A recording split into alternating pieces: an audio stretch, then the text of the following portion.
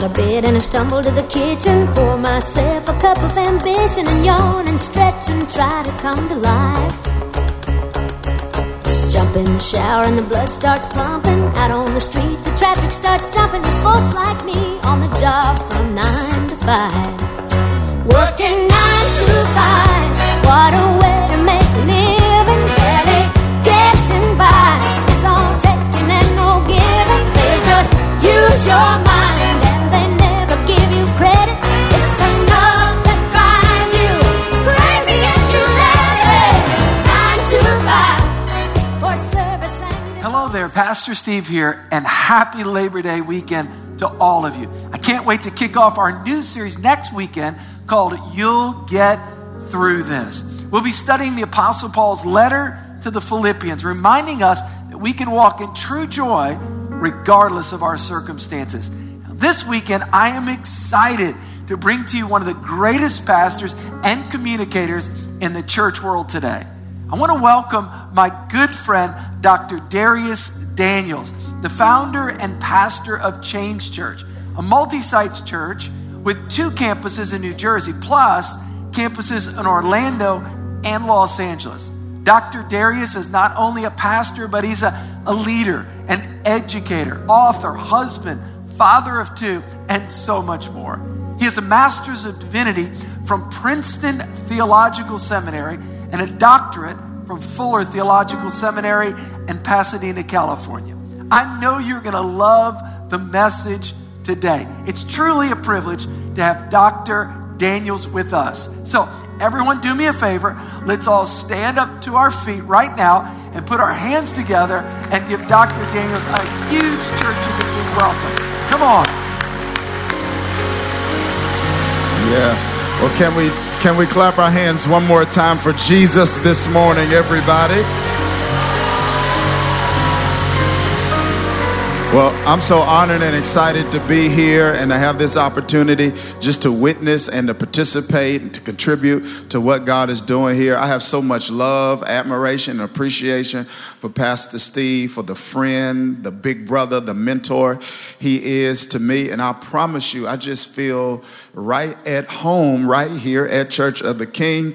I've been in New Jersey for a while, but I'm from, get ready for this. Get ready. Are y'all ready? I'm from Kilmichael, Mississippi. That's a real town. Now, we did some research last night because the last census revealed our population was about 830 people. But I got some bad news last night. We did some research. It's decreased to about 600 people. No stoplights, 1 police officer, and my high school graduating class was 33 people. And to this day, my mom and dad live in the house I was raised in. It's half a mile off a road, and there's still no pavement, no asphalt on the road. I don't know, but I'm glad to be here, close to Kilmichael, Mississippi, and sharing God's word with you. Well, hey, we're concluding a series called Crazy, and I want to read a brief portion of scripture found in the book of the Bible named after a gentleman named Jonah. And so I'm going to read a few verses at the end of a story that this book captures about his life, Jonah chapter 4, and I'm going to read beginning at verse number 1. And it reads like this. It says, But to Jonah this seemed very wrong, and he became angry. And he prayed to the Lord, Isn't this what I said, Lord, when I was still at home? This is what I tried to forestall by fleeing to Tarshish. I knew you are a gracious and compassionate God, slow to anger, abounding in love, a God who relents from sending calamity. Now, Lord, take away my life, for it's better for me to die than to live. But the Lord replied, Is it right for you to be angry? So Jonah had gone out and sat down at a place east of the city, and there he made for himself a shelter. He sat in its shade and waited to see what would happen to the city. Then the Lord God provided a leafy plant and made it grow up over Jonah to give shade for his head, to ease his discomfort. And Jonah was very happy about the plant. But at dawn the next day, God provided a worm which chewed the plant so that it withered. When the sun rose, God provided a scorching east wind, and the sun blazed on Jonah's head so that he grew faint. He wanted to die, and this is what he said: "It would be better for me to die than to live." I want to conclude this series called Crazy with a topic that I want to tag to this text. I want to talk from this subject: my crazy feelings. My crazy feelings. Family, I know we just met, but I want to unashamedly admit something to you. I grew up as an ardent, enthusiastic, unapologetic, super serious supporter of wrestling. I am not talking about wrestling as some amazing millennials may understand wrestling. I'm talking about vintage wrestling, real wrestling, the $1 Million Man Ted DiBiase wrestling. I'm about to go old school for you. Junkyard Dog wrestling. Superfly Jimmy Snooker wrestling. I was a serious supporter of wrestling. And when I was growing up, wrestling initially came on Saturday mornings. This was before Monday Night Raw and Thursday Night SmackDown. And every Saturday I would sit in front of the television watching the wrestling moves, attempting to emulate the wrestling moves on my little sister when my parents weren't watching.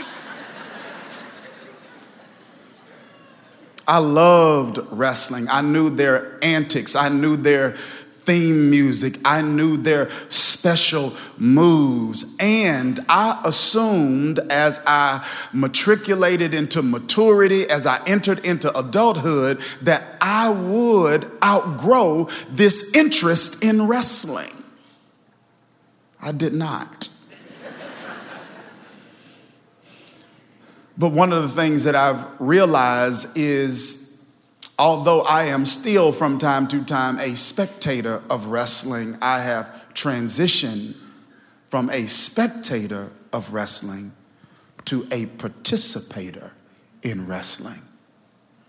I may not look like it, but I'm a wrestler. No, I don't wrestle in an arena with a public enemy. But I do wrestle internally with the inner me. And if the truth were to be told, everyone watching, listening, receiving this revelation from God's word is wrestling with something. But today in our time together, I want to lift up an inner me, enemy that most, if not many, of us are wrestling with. I know I do, and that is, from time to time, I wrestle with my decisions. Am I the only one? I wrestle with my decisions. Sometimes I feel like I make decisions swiftly, that's impulsive decisions. And then there are times I feel like I make decisions slowly and I suffer from analysis paralysis and I'm overanalyzing everything. And I wrestle with decisions, and decisions are so important. Decisions are destiny determinants. Decisions are the way we co-create our future with God. I want to let you know your presence on this planet has purpose. You're not just a consequence of a coincidence. Your parents may have been surprised by your arrival, but God was not. God strategically and intentionally orchestrated your existence on this planet. You were born when you needed to be born, where you needed to be born, and you are not born with a deficit. On the inside of you is absolutely everything you need in latent form to be exactly who God called you to be and to do exactly what God called you to do. You have a purpose, and your purpose is God's plans for you. He says in the book of Jeremiah, I know the plans I have for you, plans to prosper you, plans not to harm you, plans to give you a hope and a future. But God's plans require our participation. We must choose what God has chosen for us.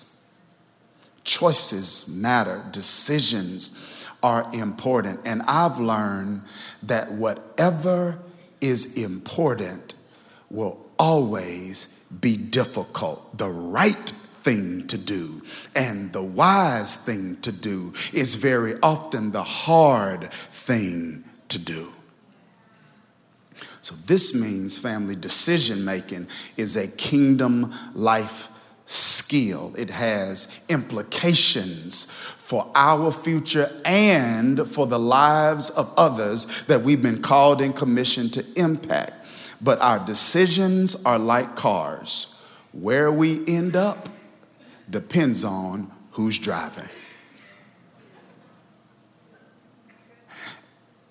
And there is something that often gets behind the wheel of our decisions and drives them, ladies and gentlemen. And there are times we are absolutely unaware that this something is driving our decisions. And I want to identify it for those of us who are watching today. Sometimes what's behind the wheel of our decisions is our crazy feelings.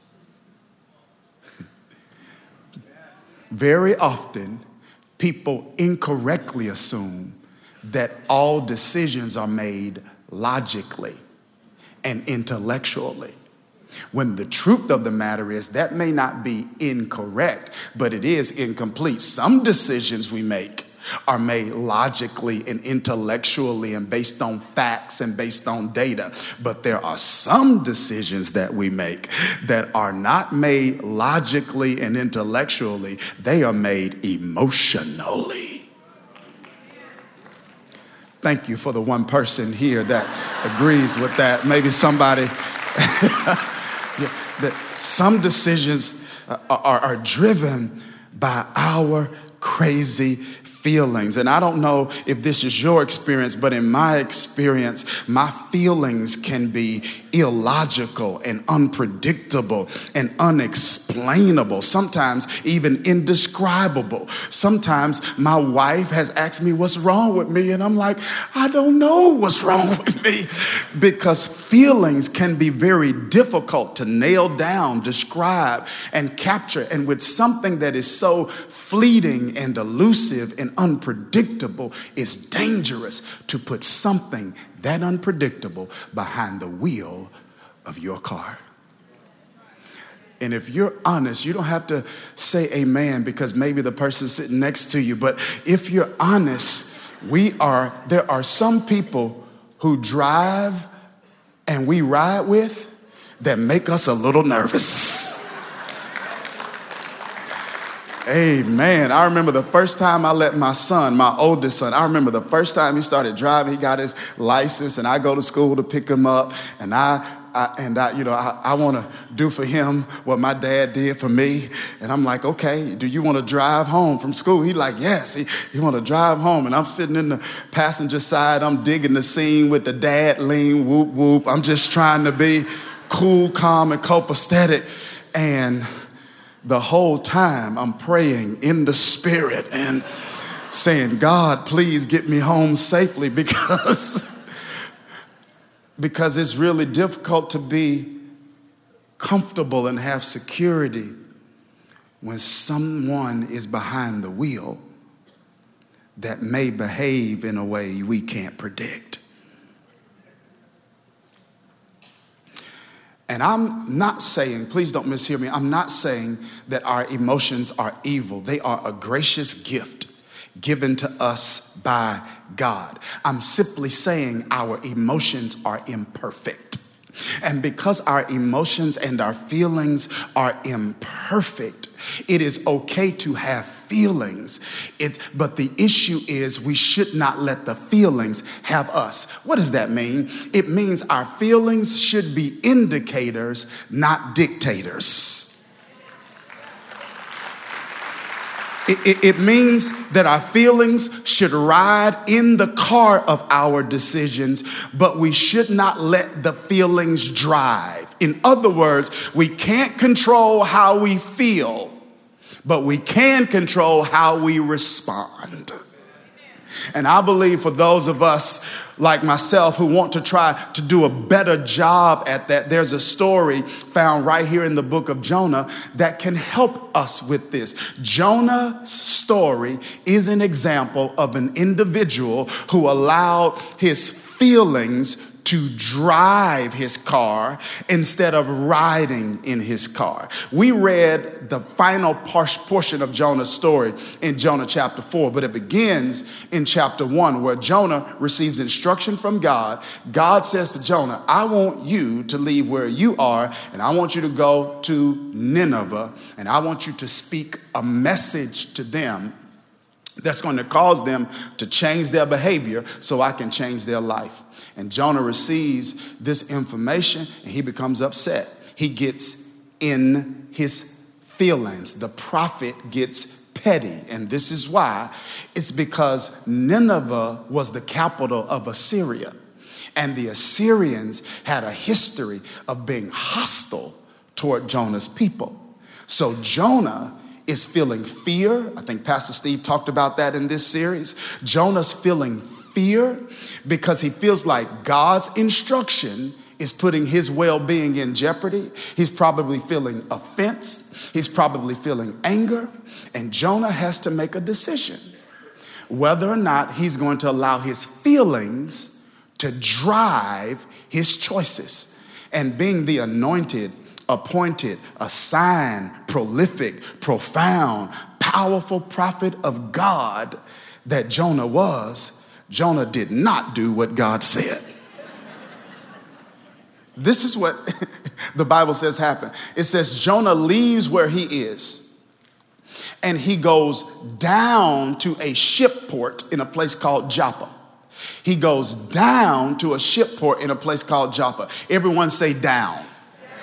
He goes down to a ship port in a place called Joppa because whenever we allow our feelings to drive our decisions, no matter what direction we go, we're always going down.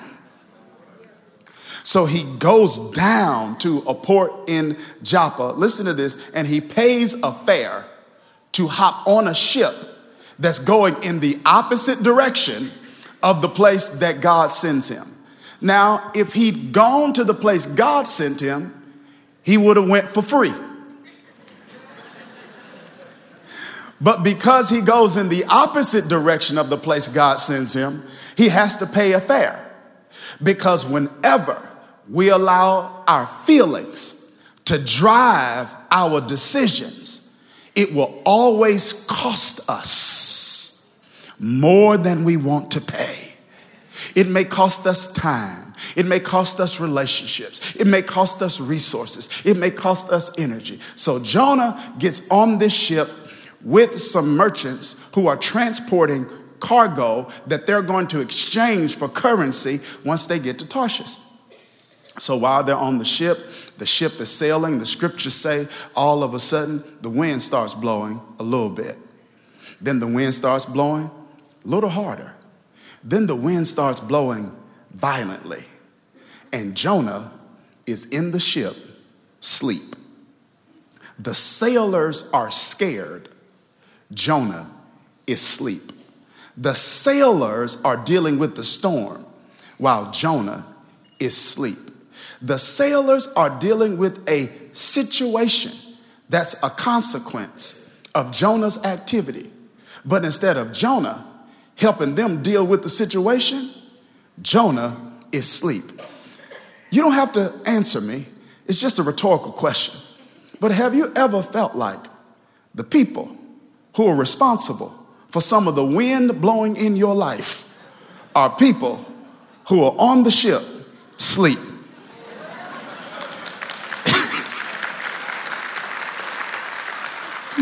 Have you ever felt that? Like, wait a minute, the only reason I'm dealing with this is because of what's transpired with you, but I seem more interested in fixing the problem than you do, but you caused the problem. So I'm dealing with a sinking ship while you are asleep.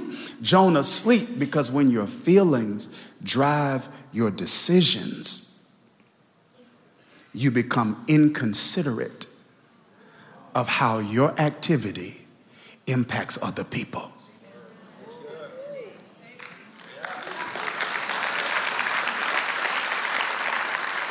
So the ship starts taking on water, right? And it begins to sink. So they come up with a plan to say, let's take our cargo and throw it overboard. Now remember, this is the way the men who were sailing the ship were going to make a living, to transport the cargo from Joppa to Tarshish. So they have to throw their values overboard to keep Jonah on. The storm does not cease. The ship keeps taking on water. So they go through this practice that was cultural during those days of casting lots, and the lot falls because they're like, okay, this is not a normal storm. This is a supernatural storm. And the lot falls on Jonah, and then all of a sudden Jonah gets the revelation that he's the problem, and he says, okay, now that you've thrown everything overboard, I'm the problem. Why don't you throw me overboard? Now, here's my issue with this. It seems noble, and to some degree it is, for Jonah to finally take responsibility for his issue. But here's my problem. You have a grown man asking other grown men to throw him overboard. I'm like, you're a grown man. You see where the edge of the ship is. Why don't you just go there yourself? But this is what I learned. I think it's a great relationship principle. Dr. John Townsend writes about this in his book, How to Have Difficult Conversations. And this is what he says. He says that the people who are responsible for causing problems in other people's lives rarely wake up one day and get the revelation that they need to take responsibility for those problems. So instead of, am I making sense there? Yeah.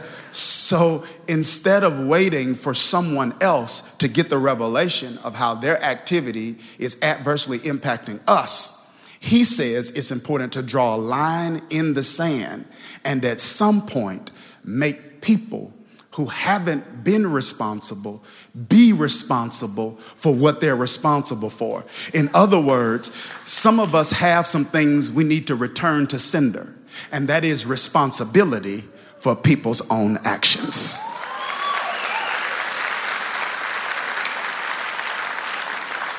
That's not being selfish. That's not being inconsiderate.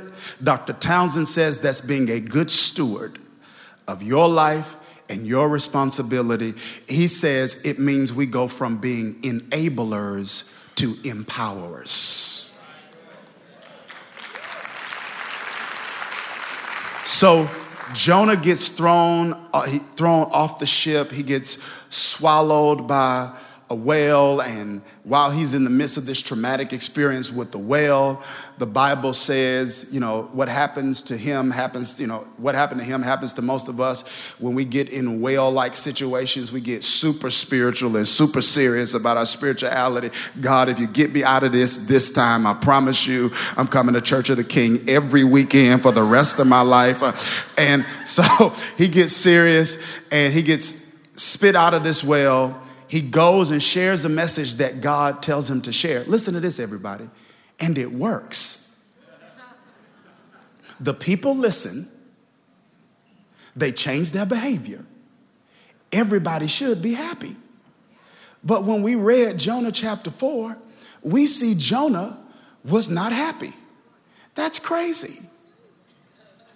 You speak a message, they listen. They do what you say, and you're upset. And the Bible says, we read it together, that Jonah was angry. He's angry. And watch this. And he allows his feelings to drive his decisions. In the first 3 chapters, his feelings drive his decisions in terms of what he does. In chapter 4, his feelings drive his decisions in what he says. We read it together. He starts saying irresponsible things. I just want to die. It's better for me not to be alive. It's so powerful because, listen to this, family. He's been productive, but he still doesn't have peace. He's been successful, but he still doesn't have sanity. He's been helpful, but he's still not happy.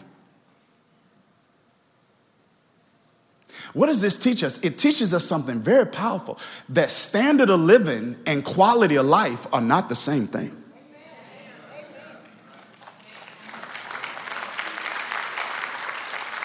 Why? Because the quality of our life is greatly determined by the condition of our soul, our emotions. I'm telling you, happiness is an inside job. Joy is an inside job. Peace is an inside job.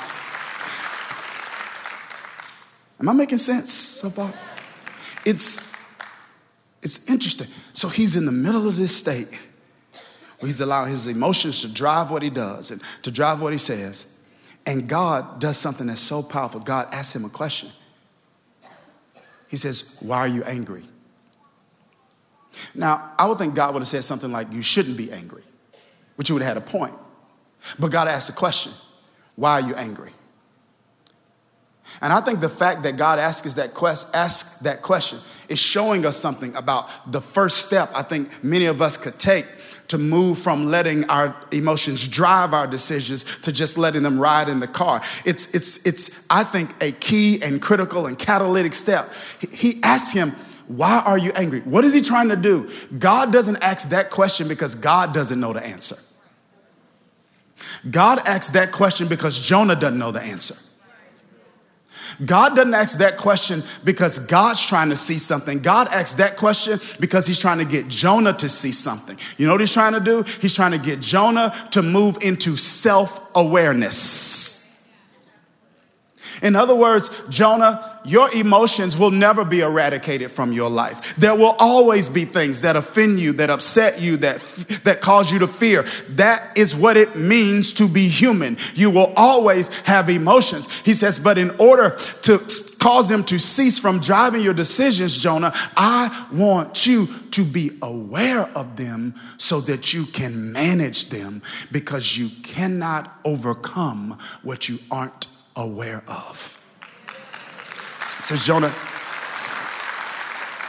In other words, Jonah, I'm asking you a question that I want you to learn to ask yourself.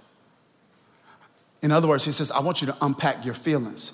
Why are you angry? Why? Because if I would have had a box up here and I would have had anger on the outside of the box, I should have thought about that earlier. But anyway, if I would have had a box, anger outside the box, if I would have opened up that box, I would have to pull out another box. Because anger is never an empty box. There's always something inside of it that you're also feeling that's causing the anger. And when God asks Jonah, why are you angry? He's teaching him to unpack the boxes. To ask yourself these kinds of questions. Because there were some things that Jonah couldn't see. Jonah was angry, but there were some things he couldn't see. Jonah could see his anger, but he couldn't see his arrogance. And if he would allow God to help him unpack the emotions, he would have saw, I'm not just angry, I'm arrogant because I feel like I know how things should have gone. I feel like I know better than you, God. Jonah, he could see his arrogance, but he could see his anger, but he couldn't see his arrogance. Jonah could see his anger, but he couldn't see his entitlement. He couldn't see that he felt entitled to grace that he did not want God to extend to others. I don't know about you, but I struggle with that. I struggle with that too. I love grace when it comes to me. I struggle a little bit with grace when it comes to those that hurt me.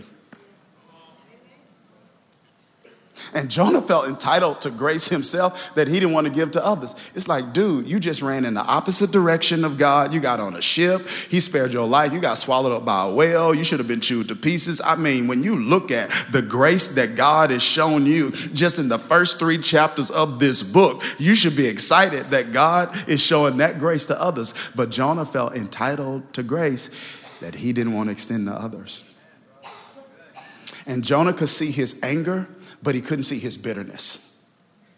There are a number of different definitions for bitterness, but here's the Darius Daniels definition for bitterness. Bitterness is a heart with a scab. The Bible calls it hard-hearted. It is a person who has been emotionally wounded in the past, who did not properly grieve that wound, did not take the first step to emotional healing, which is forgiveness, and receive the healing ministry of the soul that can only come from a relationship with God.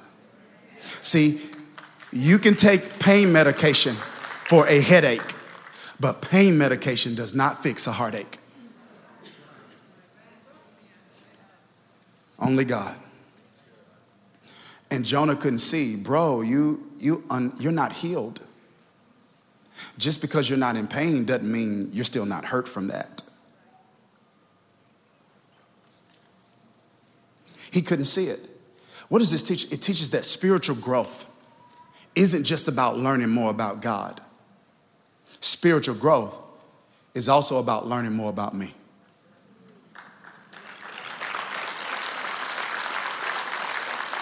That when we grow, we don't just get to know God better. We get to know us better. So here's the question, because I'm a pragmatist, I'm just practical. And so here's the question I think we need to answer before I take my seat in is this. How do we see the things about us that Jonah couldn't see about himself? And how can we see it before we've got on a ship going in the wrong direction, paid a fare that we didn't have to pay, cause other people to throw their values over to keep us on board, cause ourselves to go through seasons where we've sat in the belly of a whale for 3 days? How can we live life in a way where we can see these things about us that Jonah couldn't see about himself, so that we unpack these feelings and make sure we keep them in the passenger side of our car and not behind the wheel? I want to give you 3 practices I see here in Scripture. The first of which is this: we must consistently perform internal assessments. I still believe no one knows me like me, and no one knows you like you, and no one knows what we're feeling like ourselves. And it's really important, I think, to take inventory each and every day of where am I emotionally. Peter Scazzaro in his book, Emotionally Healthy Leadership, talks about this practice of naming and taming. Just every now and then being like David in the Psalms and being honest about how you feel. And most people aren't honest about how they feel because they're judging themselves about their feelings. Especially when they're believers. They're like, I'm not supposed to be mad, so I'm just going to act like I'm not mad. And I'm going to talk to God about everything but my madness because I shouldn't be mad. I feel guilty about being mad. And God's like, when are we going to talk about the fact that you're mad? Because when you talk to me about your madness, we can deal with your madness so that you're not mad anymore, so that you're really happy and not acting happy. Instead of being mad and saying you're happy, you can say you're happy and really be happy. Internal assessments. Number 2, external evaluation. What does this mean? It means in addition to assessing ourselves, we need trusted voices in our life that will give us their perspective about what they observe about us, so that we are not limited to the limitations of our own blind spots. This is one of my favorite books of the Bible is Proverbs. And this is what Solomon says about friendship. Really powerful. He says, the wounds of a friend can be trusted. This is the Darius Daniels commentary, exegetical commentary on that verse. A friend loves you enough to hurt your feelings if it will salvage your future.